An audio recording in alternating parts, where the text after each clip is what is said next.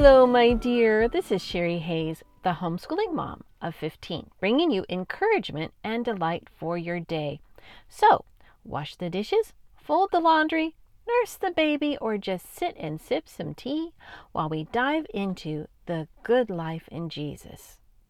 And the good life in Jesus includes as we are homemaking and homeschooling. Today, we are going to examine narration, which is a very Charlotte Mason-ish thing to do, don't you think, to examine something?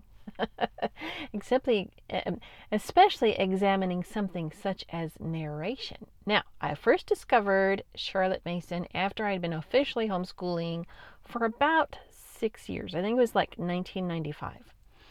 And it was a rediscovery for all of us at that time. It was brought to our attention by persons such as Susan Schaefer Macaulay, who has written the book For the Children's Sake. If you've never written that book, it is worth your time.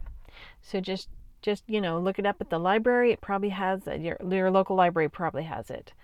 And also Karen Andreola, she wrote the book The Charlotte Mason Companion, and that, I'm telling you what, that is so chock full of information and encouragement. It's really cool. She's on Instagram, by the way, if you want to follow her. And she's older and she talks a lot about mother culture. It's really cool. Okay.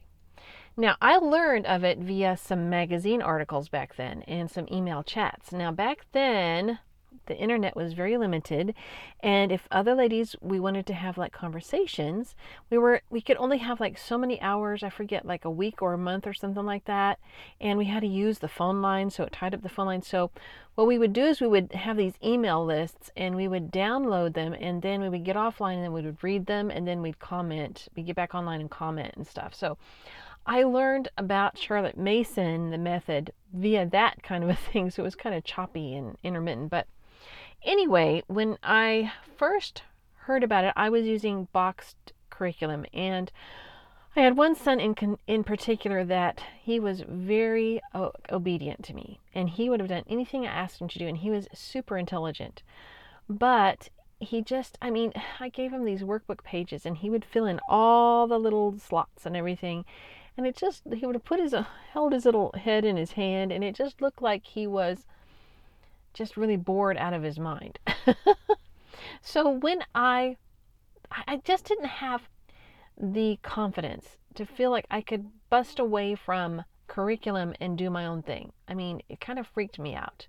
There was something called Design a Study that I bought her guides, and it kind of was giving me a different picture. And then Karen Andreola, Susan Schaefer Macaulay, but I didn't know what to do, kind of. So I had a biography of Lafayette. Lafayette was the fellow that helped George Washington in the Revolutionary War, and it was a children's biography, and I gave that to my son, and I said, honey, you're not going to do these workbook pages anymore.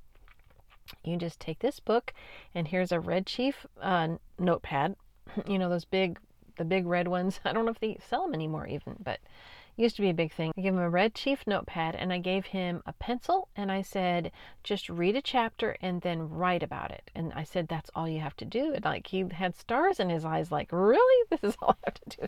It just restored the love of learning for him. So it was a breath of fresh air in our homeschooling. So anyway, what is narration anyway? People want to know, because that's kind of a vague thing to say. Oh, you just do Charlotte Mason narration. And everybody goes, what in the world are you talking about? Basically, narrating it, the way Charlotte Mason talked about it, it was telling back what the child just heard or read. So she had this to say: let him read to a child of any age from 6 to 10 an account of an incident, graphically and tersely told, and the child will relate what he has heard point by point, though not word for word, and will add delightful original touches. What is more, he will relate the passage months later because he has visualized the scene and appropriated that bit of knowledge.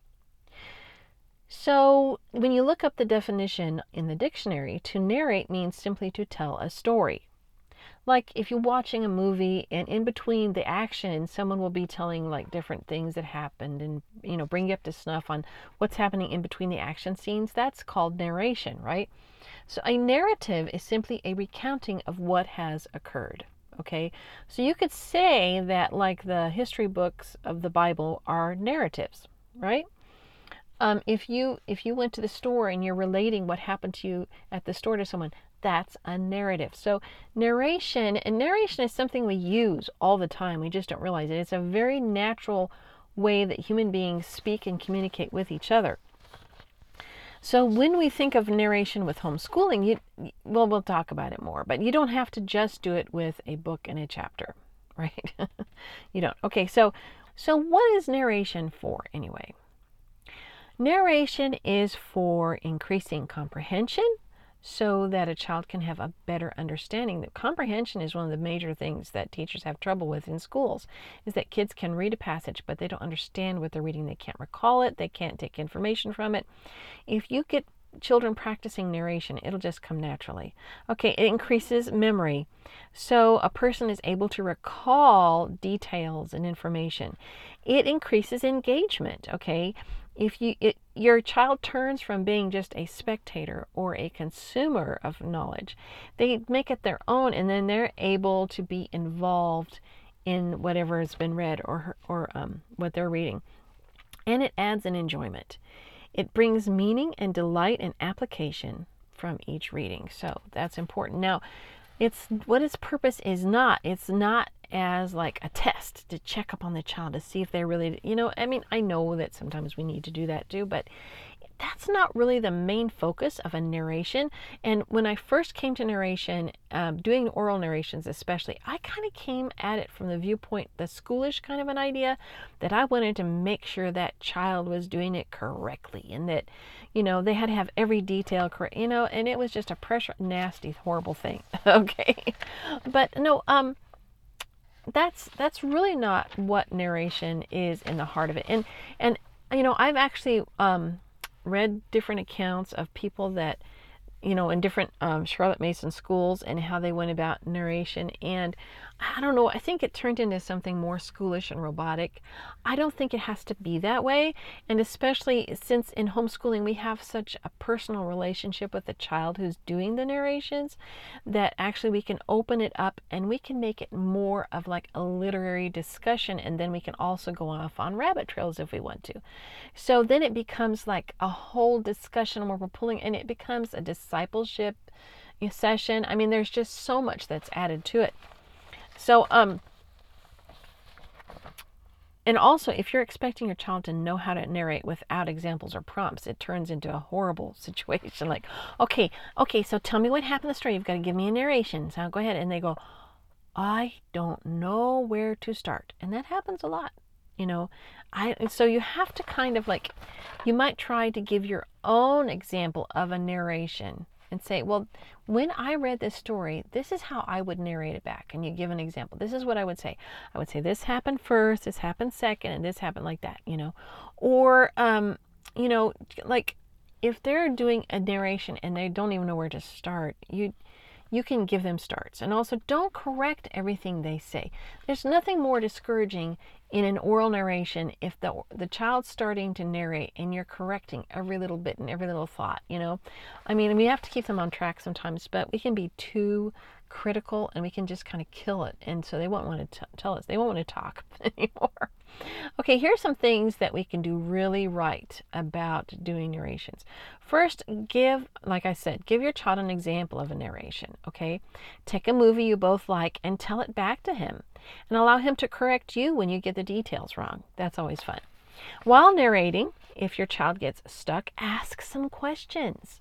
Like they might be telling, like if they were telling the story of the three billy goats gruff, and they forget a part, they kind of get stuck. You go, and then he jumped, or then he clumped. Oh yeah, I remember now. So that it'll work.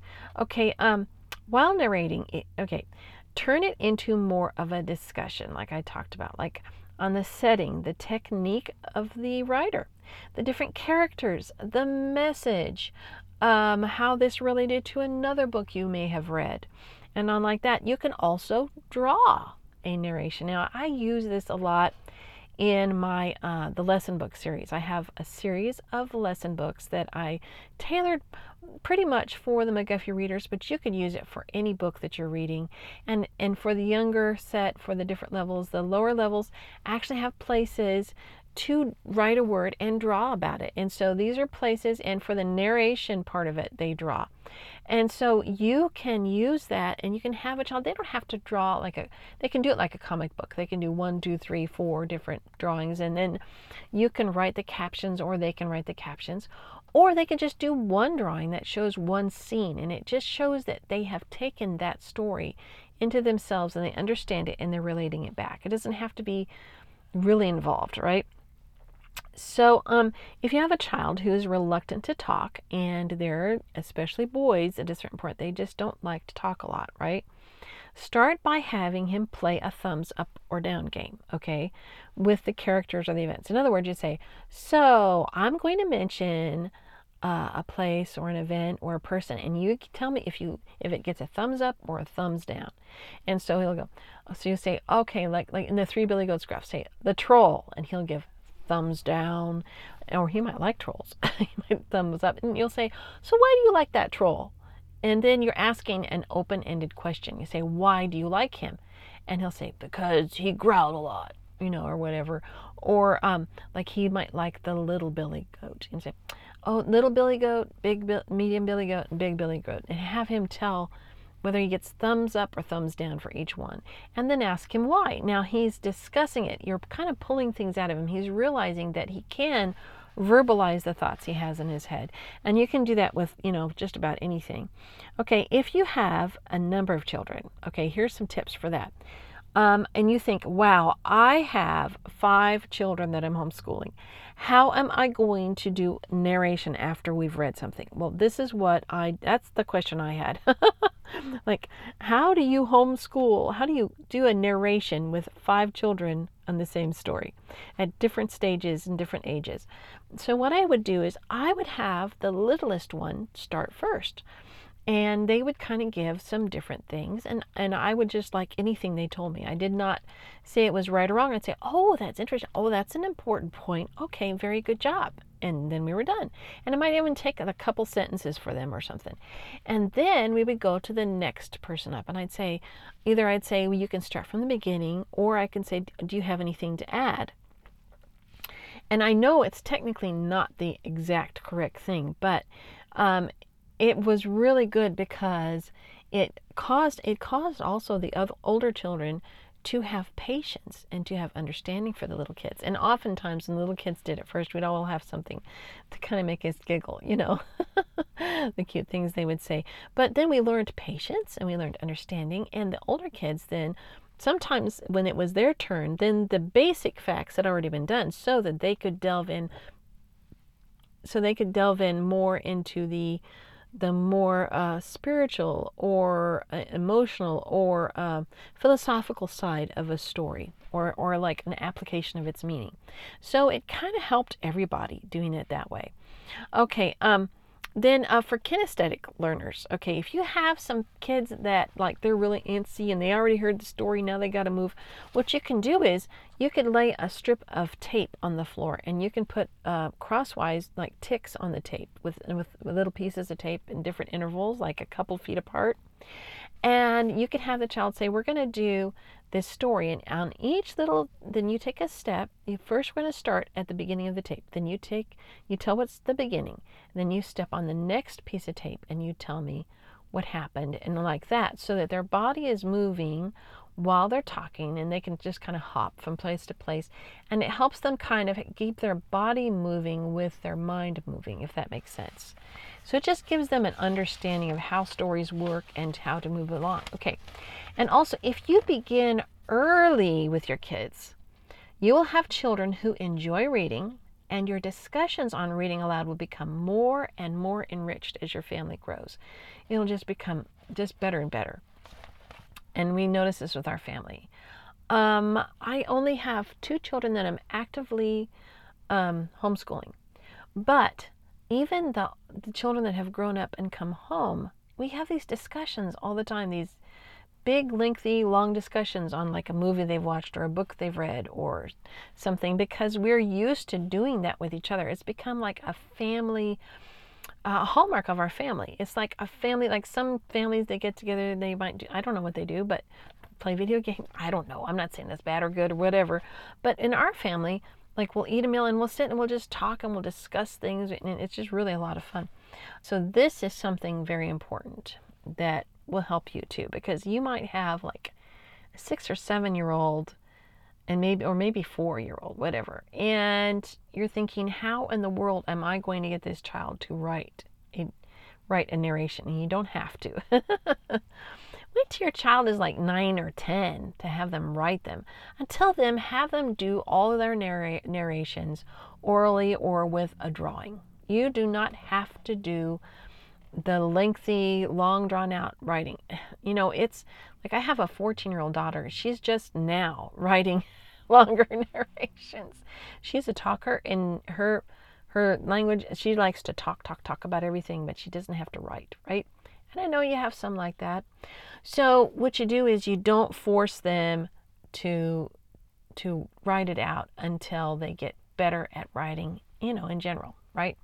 So anyway, and they do develop better writing skills as they do the narrations. So it's a gradual thing. It's not like, okay, so we did narrations for a whole month. How come they're not writing, 10 pages? No, it's a gradual little thing, and it doesn't seem like much when they're just writing 2 sentences, and then they go to 3 sentences, and then they go to a paragraph, then they go to 2 paragraphs, and then they're going to a whole page, okay? I know it doesn't seem, it's these little tiny incremental things, but it does add up over the years, okay? And it really does pay off in the end. Now, I use the McGuffies for all this. Like, okay, so I read aloud to my kids, but I also use the McGuffey readers, so they read on their own, and then they narrate their stuff, with either a drawing or with a sentence or 2, or wherever they are at. Now, so I have lesson books set up for that. I also have free lesson sheets on momdelights.com. I think they're in my freebies section, and so I have done this for so long that our family, they just expect it. Everybody, even little kids, they totally understand it. If this is new to you, you can use my lesson sheets or my lesson books, and it will just really help you to have like a space and a place. It'll help because we're all used to that. I know I still am in some ways, used to having education fit into little boxes, and so if you use my lesson books, it'll really help. But eventually, you can use the same strategy. Now we're talking primarily about stories, right? Accounts, narratives, but you can use it for informational reading as well. Like if you're reading about, apes in the highlands or whatever, you can take that informational reading and you can turn that into a telling back. Right? Everybody, you read it to them, they tell back these different information things, right? And you can train a child to narrate an article about snails, for instance, and he will be able to tell back what he has read and also write what he has read. And this is actually an informal essay. People ask me, how do you teach your kids to write essays? Well, this is how, right? At some point, you teach them the most basic essay format, which is a thesis statement, a thesis paragraph with 3 points, 3 paragraphs, each based on the 3 points in the essay, in the thesis paragraph, and then a conclusion paragraph, right? That's just your basic essay outline. But this is when you can give your child a subject or a thesis statement and have him do some research and write an original essay. That does eventually happen. But at first, it's just a telling back. So, I hope that this has given you some good ideas about narration. And, let me know. I'm going to have this on YouTube as well as Spotify and iTunes and all that. I also will be putting these notes on this podcast on my blog, momdelights.com. And you can leave a comment there if you have further questions about narration or other Charlotte Mason topics that we can cover. So, with that, I would like to give you something more. So sometimes, not all the time, but sometimes we will have an uproar in our house and people will just be upset with each other. I don't know if you've ever experienced this. But some days it seems like just something is off and everybody is getting upset. and you're upset with your husband's upset with you, the kids are upset, and it's just a big, bad, awful thing. And there are lots of reasons for that. Sometimes people are ill, sometimes there's a change in weather, maybe you've been going through a time of stress. And so I don't want to narrow it down just to one little thing. But sometimes there is a spiritual element that needs to be taken care of in a family. And I want to read to you James chapter 3, verses 13 through 18. Okay. Who is wise, and this is, by the way, this is in New King James. Who is wise and understanding among you? Let him show by good conduct what his works are done in the meekness of wisdom.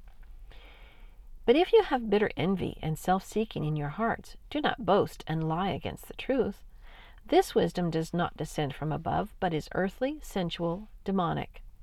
For where envy and self-seeking exist, confusion and every evil thing are there.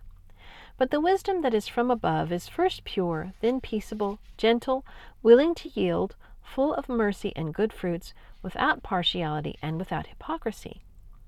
Now the fruit of righteousness is sown in peace by those who make peace. And so specifically in this passage, I would like to concentrate on verse 16. So let me read that again. For where envy and self-seeking exist, confusion and every evil thing are there. And that word self-seeking is also understood to be strife. Okay. Now, what's interesting here is that confusion and evil can be brought into our homes if we have allowed envy and strife to enter. Now, this envy could be amongst each other, or it could be about people outside the house. The strife, basically, to have strife means that you are trying to take care of yourself and your stuff and what you need and what you want, right? And so lots of times, I hate to say it, but lots of times this strife and this contention and this envy can start at the top with the mom and dad and then trickle down. Now, I will confess on myself. At times, I will be working my little fanny to the bone, and I'll look over and my husband has been resting. Now, he has been working his fanny to the bone too, but he's just resting right now when I'm working. And so I will be envious of him that he is resting and I just need to rest. And why is he resting and I'm not? Now, that's a point of envy we don't often think about, is it? Envying someone resting when we wish we would rest. But that envy right there is an entrance for the devil then to have a foothold. And then you are inviting confusion and evil into your home. Now, maybe it's your husband envying or being striving or whatever, but I'm not responsible for that. What you can do is if someone higher than you is having envy or strife, then you can nip that thing in the bud. What the Bible says, not returning evil with evil, but with a blessing instead. Okay? And so that's how you can nip this thing in the bud and you can stop it. So lots of times what'll happen, there will be some confusion, some strife, some just like an evil atmosphere. What I will do is I will take the fruits of the Spirit and I will pray those fruits of the Spirit out loud. Sometimes, if there's been a lot of strife and confusion, I'll grab my kids, or my husband sometimes will do this, and we'll get in a circle, and we'll just start speaking out the fruits of the Spirit. Love. Lord, we love you, Lord. We love your Spirit. We ask you to bring the fruits of the Spirit in our home right now. Love, joy, peace, patience, kindness, goodness, faithfulness, gentleness, and self-control in the name of Jesus. And we'll just speak those fruits. And, we tried it, like I did it really quickly, but we'll try to say those really slow. Love, and we'll think about love, joy, peace, patience, kindness, goodness, faith-filledness, gentleness, and self-control. And you know what? we have prayed that and seen that, like that spiritual atmosphere that's dark and evil, it'll just poof, it'll go away. Because as we practice those fruits, and we actually are allowing God to well those up inside of us, right?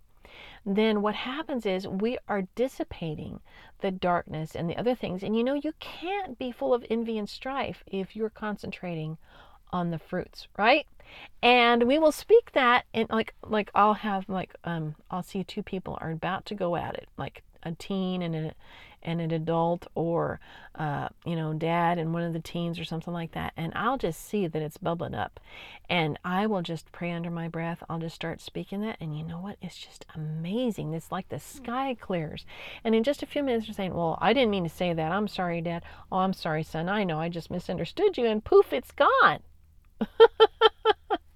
So I hope that is something you can use, okay? And so the next time that things are starting to brew, just do the fruits of the Spirit, and and confess your sins one to another that you may be healed, right? So I am so thankful that you have listened to me today. I hope you got some stuff done. I hope this blessed you. And if you could, on YouTube, you can like and subscribe and all that. And if you could leave a good review on iTunes for this. And you can also go to my blog, and you can receive my blog posts via email, and you'll get the podcast notes, and you'll know when another podcast comes out, because I don't know how to keep track of this myself. I don't know if you do. Like, I'm on Spotify. We have Spotify Premium, so I do catch this stuff on there, but sometimes I miss it. So if you'll share with a friend or what have you, if this has blessed you. And, I have lots of freebie stuff that you can have too from my blog, and I love giving free stuff away. So I'll probably have some more stuff in the future. I'm planning on doing an ancient Greece thing pretty soon, I think. So anyway, I hope this blesses you. I hope you have a wonderful day, and bye-bye.